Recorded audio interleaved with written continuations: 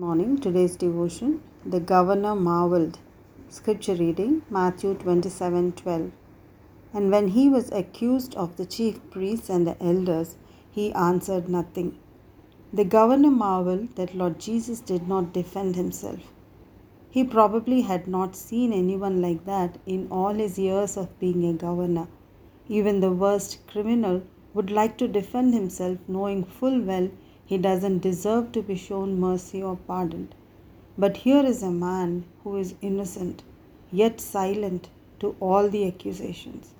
No witness could be raised against him. Even the false witnesses said nothing that was worthy of punishment. The only accusation that was raised against him was that he was blasphemous about the temple. The governor looked at Jesus and asked, "What have you got to say for all these accusations?" And Jesus remained silent. Pontius Pilate was in a fix. He wanted to let go Jesus, but Jesus had to speak in his defense. He understood it is only out of envy that they had betrayed him. He wanted Jesus to say something in his defense so he could release him. But we know he answered nothing. If he had defended himself, he would not be fulfilling his purpose. He came to lay down his life for the lost humanity, for which he had to undergo trial silently and accept wrong judgment. The Lord's silence had loads to say. He was speaking loudly of God's love for us. For God so loved the world that he gave his only begotten Son. He is showing us to be silent in the face of adversity, to trust God and to submit to his will.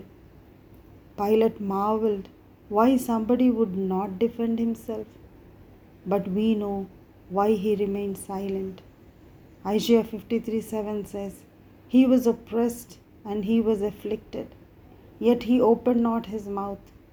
He was led as a lamb to the slaughter, and as a sheep before her shearer is dumb, so he opened not his mouth."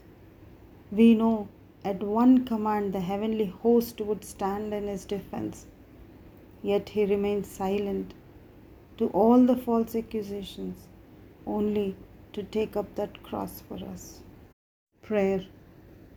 Dear Lord, words fall short to describe of your silence, of your cross, of your love. We hold the cup of salvation in our hands, and with gratitude we praise you and thank you. Amen.